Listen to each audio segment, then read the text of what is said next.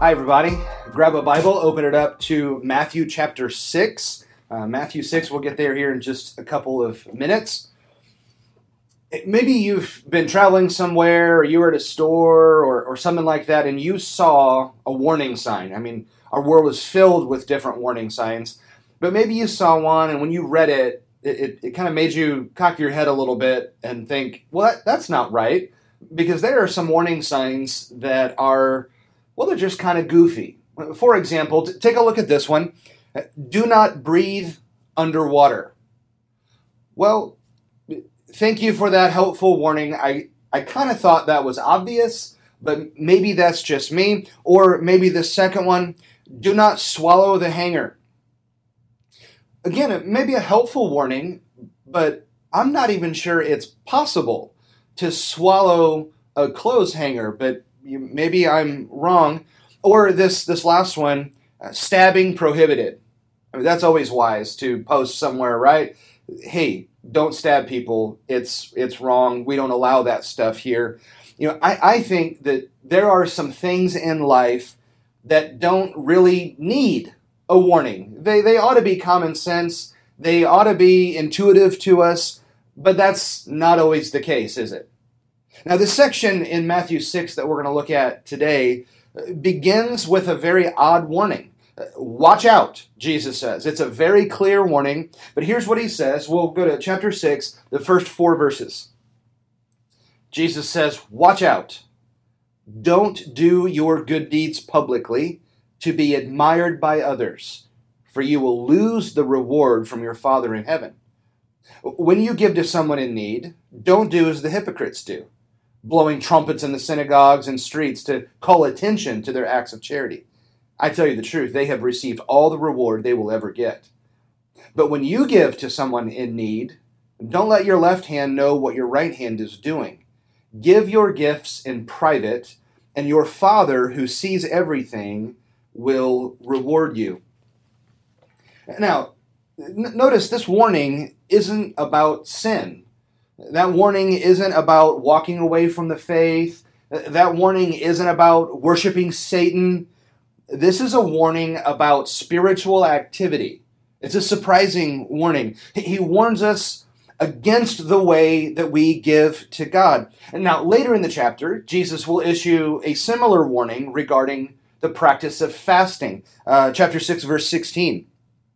And when you fast, don't make it obvious, as the hypocrites do, for they try to look miserable and disheveled, so people will admire them for their fasting. I tell you the truth, that is the only reward they will ever get. But when you fast, comb your hair and wash your face.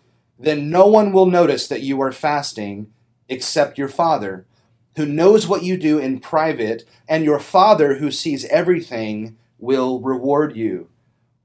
Again, this is a warning about a spiritual discipline, about fasting, about giving up food for a time to acknowledge our dependence upon God. Now, why do we need these warnings? Now, if those two aren't enough, sandwiched in between them is the same warning regarding a foundational spiritual practice that we're going to spend the next number of weeks talking about, prayer. Look what he says in verse 5.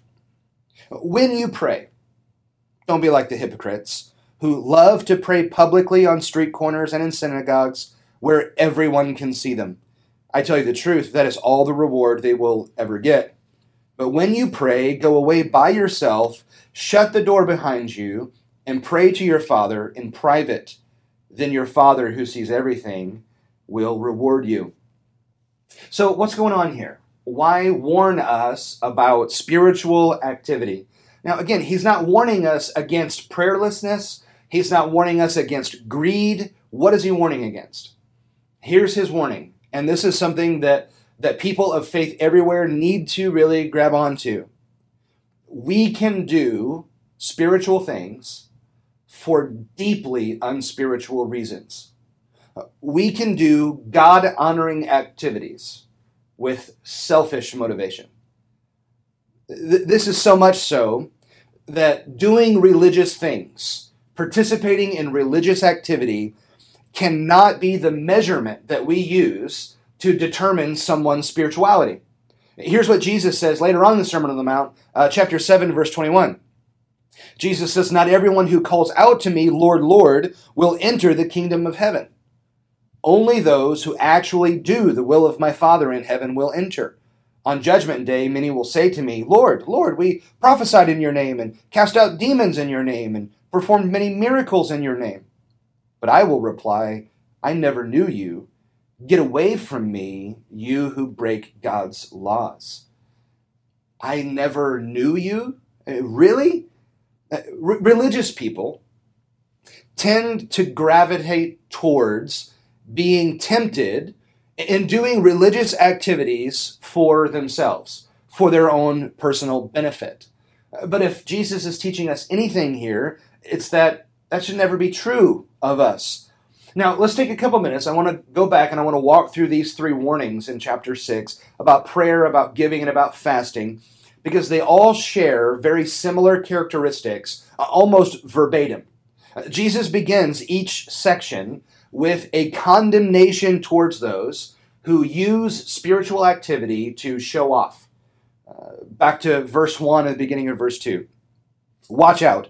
Don't do your good deeds publicly to be admired by others, for you will lose the reward from your Father in heaven. When you give to someone in need, don't do as the hypocrites do, blowing trumpets in the synagogues and streets to call attention to their acts of charity." Beginning of verse 5. "When you pray, don't be like the hypocrites who love to pray publicly on street corners and in the synagogues where everyone can see them." At the beginning of verse 16. "When you fast, don't make it obvious as the hypocrites do, for they try to look miserable and disheveled so people will admire them for their fasting." Now, notice he says when you do these. He doesn't say if. So giving and praying and fasting are expected activities of believers in Jesus Christ. But for those who make it showy, he uses the word hypocrite all 3 times. Now, the word hypocrite is the Greek word for actor. So this is someone who pretends to be someone they're not. So these show-offs, Jesus says, are just religious posers. They're not for real. And in each of these sections, these hypocrites are acting in spiritual ways to gain the attention of other people. They give with much fanfare so that everyone will see how generous they are. They pray these loud, elaborate prayers so that they can publicly impress people with how holy they are. They look unkempt, they look miserable and sad when they fast so that you'll know that they're fasting and see how devoted they are to God. Every spiritual thing they do is calculated so that they can get attention. It's not authentic, it's not motivated by love for God. So Jesus steps in and offers this confrontation over motives for doing spiritual things. Why do you do what you do? Why do you give? Why do you pray? And for those who do it with selfish intent, to look good, to be admired by others, to feel better about themselves, Jesus says those people get exactly what they were aiming for. At the end of verse 2, "I tell you the truth, that is all the reward they will ever get." The end of verse 5, he says the same thing. The end of verse 16, he says the same thing. Those people who are doing this with those motivations, they have received their reward in full. They got exactly what they were hoping to get and no more. The attention of people mattered, not God. And they got the attention of people, not God. Now, we can sit and agree with Jesus here, and we can say, yeah, that's right, you go after all of these hypocrites. But then we can realize a little too late that maybe he might be talking about some of us. Because I think at some level, all of us can struggle with this issue, or at least we would be tempted to twist some good spiritual activities and make them about us. We could pray in such a way that others would be impressed with what we're praying. We could read our Bibles so that we can impress the members of our small group with how knowledgeable we are. We could fast, we could journal, we can go to Bible studies so that others would see how dedicated we are. that can very quickly sneak up and become the motivation. So it's not enough that Satan would tempt us to do wrong things. He also tempts us to warp right things and doing them for wrong reasons. And even when we're not concerned with what others think, we can still be guilty of less than holy motivations. I think it's easy in our days, an easy temptation for us to view spiritual activities through a self-help lens. So the argument goes, you need to exercise, you should eat well, you should drink lots of water, you should get at least 8 hours of sleep, maybe do some yoga, and pray. Why? Because those are good, healthy things to do. And if we're not careful, we can lump all of these spiritual activities that the Lord calls us to, we can lump them into the same category as everything else and view them as the same. Do these things and you will be happy, you will be healthy, you will be productive. But that takes the focus off of God and puts the focus onto us. Now, let's be really honest here. When we do spiritual activities, when we read our Bibles, when we pray, when we fast, when we do all of these things, we absolutely benefit from them. And that's a good thing. We're thrilled about that. We benefit when we read the Bible. We benefit when we pray. We're going to be growing in our faith. We're going to grow spiritually. We're going to be more peaceful. We're going to be more kind. For example, in the next number of weeks, we're going to be walking through the Lord's Prayer. And we're going to look at it phrase by phrase over the next number of weeks. If you were to pray the Lord's Prayer every day for the next 30 days, you're going to benefit from that. In fact, I would issue that challenge to you. Open up Matthew chapter 6 every single day and let that be your prayer. Just read it and allow it to come from the heart to the Lord, and you pray the Lord's Prayer. You are absolutely going to benefit from that. You're going to develop a new, healthier, regular prayer life. It's going to be good for you. But is that the ultimate reason to do it? The point of doing spiritual activities like prayer or Bible study isn't merely spiritual growth. There's a difference between saying, I'm doing this to grow versus I'm doing this to know. God wants growth. And we talk about spiritual growth a lot. A number of the devotions that I've sent out a couple times a week during this quarantine have talked about that. Hey, this is an opportunity. You've got some extra time on your hands. This is the time to grow spiritually. Absolutely. God wants growth. One of the phrases we use regularly around here is, wherever you are, God doesn't want you there. He wants you to continue to grow. But what kind of growth is God after? God isn't necessarily concerned with growth in the number of minutes that you pray every day. That if you pray 5 minutes today, well, tomorrow you better pray 6 or you're not getting it right. He's not necessarily concerned with the number of Bible verses or Bible chapters that you read every day. Well, I read a chapter today, I better read a chapter and a half tomorrow so that I can continue to grow. He's not necessarily concerned with how many days in a row you fast.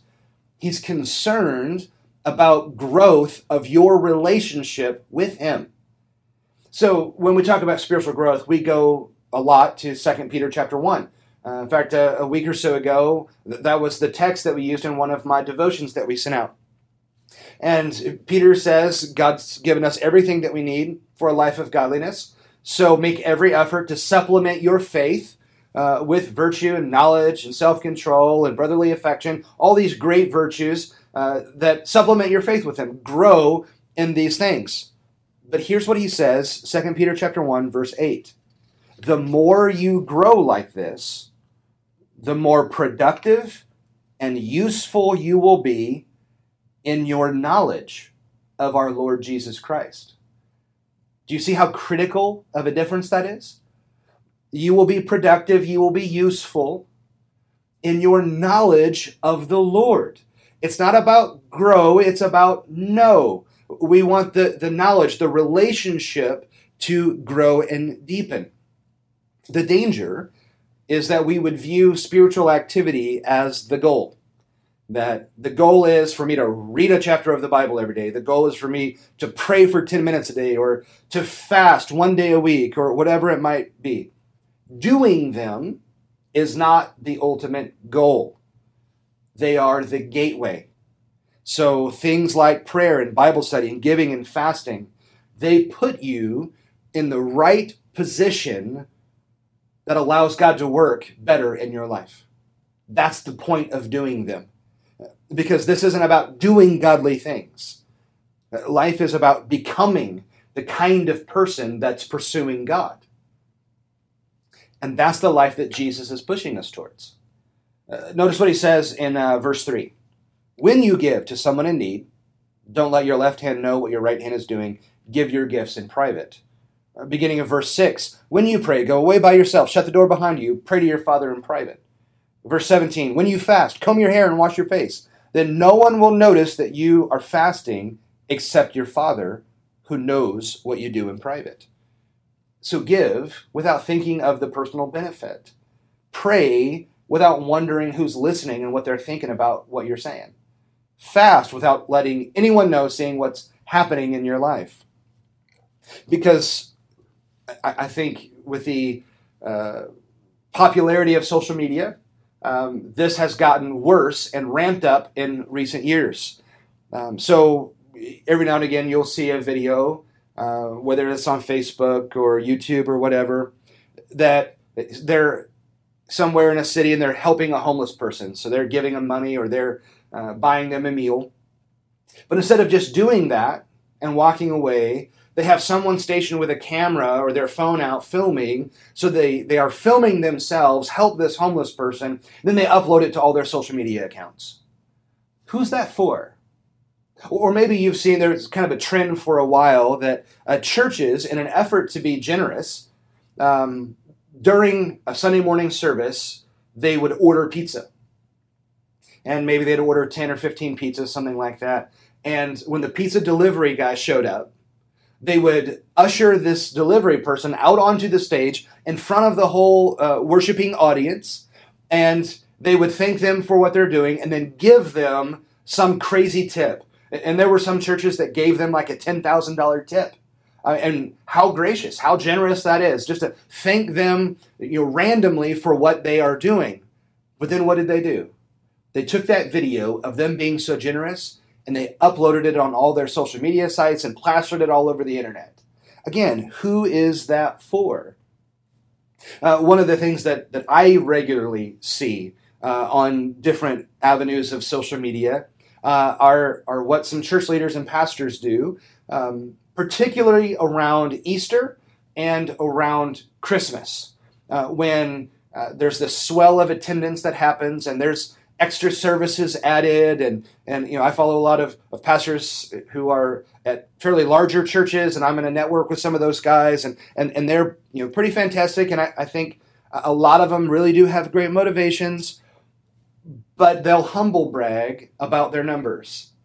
And they'll put out on some social media platform, wow, I'm exhausted. We had 73 services over the last 5 days for Christmas Eve, and we had 23,000 people who attended. Yay, God. Okay, who's that for? Or, wow, we just had this baptism service, and we baptized 125 people today. Wow, we're so excited. Yay, us. Well, great. I'm glad that you've baptized 125 people. That's fantastic. But why does that have to go out for the world to see? What's the motivation behind that? Several years ago, I attended a conference in Atlanta, Georgia, and one of the speakers there is a church leader out of Los Angeles named Erwin McManus. And Erwin's put out a number of books, and they're very challenging. And one of the things that he said that year was particularly helpful. He challenged the crowd. There's probably 15,000 of us there, I guess, at this conference. And he challenged us with this. He said, do as much good in the world without anyone ever finding out that it was you. And friends, that's profound. That is really helpful. because approaching spiritual activity that way ensures that I'm not moving with wrong motivations. So I'm doing these things not about what they think. It's not about what I get. This is about what God deserves. This isn't really about my reputation. This is about my relationship with God. Spiritual activity is not an end in and of itself. It is a means to get to know God better. And notice what Jesus says is the result of all of this. When you aim for God, you get exactly what you're aiming for. The end of verse 4, and your Father who sees everything will reward you. The end of verse 6, he says the same thing. The end of verse 18, he says the same thing. So when these activities are about God, not about us and whatever motivations we have, you get rewarded. And I think you get rewarded not just by God, but you get rewarded with God. Here's what I mean. When you make giving about trusting in God, when you give, you become more trusting. When you make fasting about dependence upon God, then when you fast, you grow more dependent. When you make prayer about deepening your relationship with God, when you pray, the relationship deepens. When you make spiritual activity about Him, God rewards you with more of Himself. He's the reward. And which would you rather have? Would you rather have the applause of people, or would you rather have more of God? I'll give you a moment to consider your answer to that question. Which one do you want? Here's the point. If you want to pray in a way that honors God, if you want to pray in a way that works and helps, and if you want to pray in a way that matters, then you have to strip away the self-interest and the self-desire. You have to make it about God and about the heart. Prayer requires humility. Live with a humble heart. Set aside self to pursue God. Now, it's from that place in Matthew 6, as Jesus lays all this out, He will now teach us the Lord's Prayer, which, again, for the next few weeks, we're going to walk through together, phrase by phrase. But before we could do that, He had to teach us this, because this is foundational. If you miss this, then you miss the whole thing. Before we learn what to pray, we had to learn how to pray. Now, the reason this is foundational to prayer is because this is foundational to life.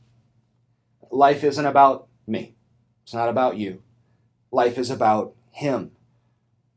And in fact, the Lord's Prayer teaches us exactly that. Because when you read through the Lord's Prayer, here's one of the things that you will notice. I, me, and mine are nowhere to be found in the entire prayer.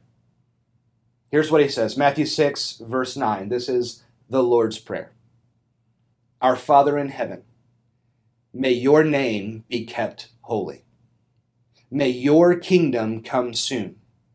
May your will be done on earth as it is in heaven.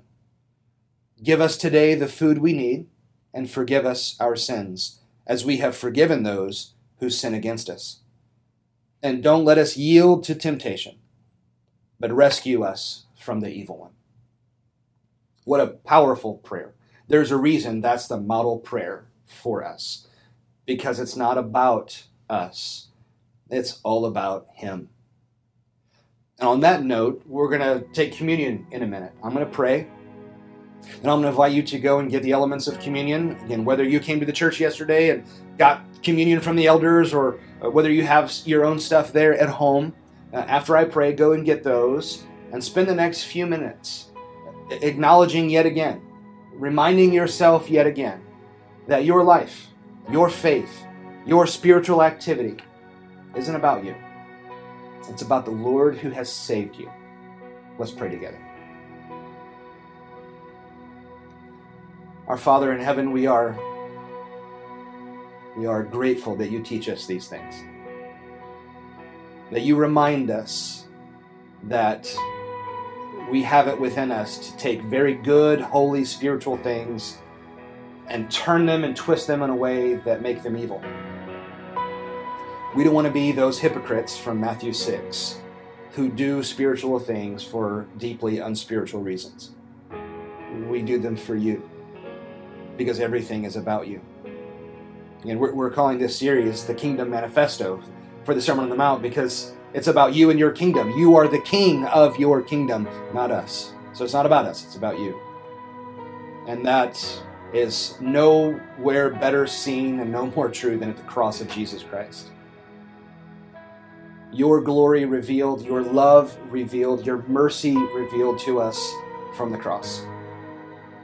So we take a little piece of bread and with it we remind ourselves of the sacrificed body of Jesus. With this little cup of juice, we remind ourselves of the shed blood of Jesus. As he prayed in the Garden of Gethsemane the night he was betrayed, not my will but yours be done. He made everything about you, the Heavenly Father. So we do the same. Help us to see where we're getting this wrong and help us to see what we can do, these activities we can be a part of and participate in, and make them all about you, because you are the centerpiece of our life and you are the centerpiece of our faith. Thank you for Jesus, and it says, in his holy name that we pray. Amen.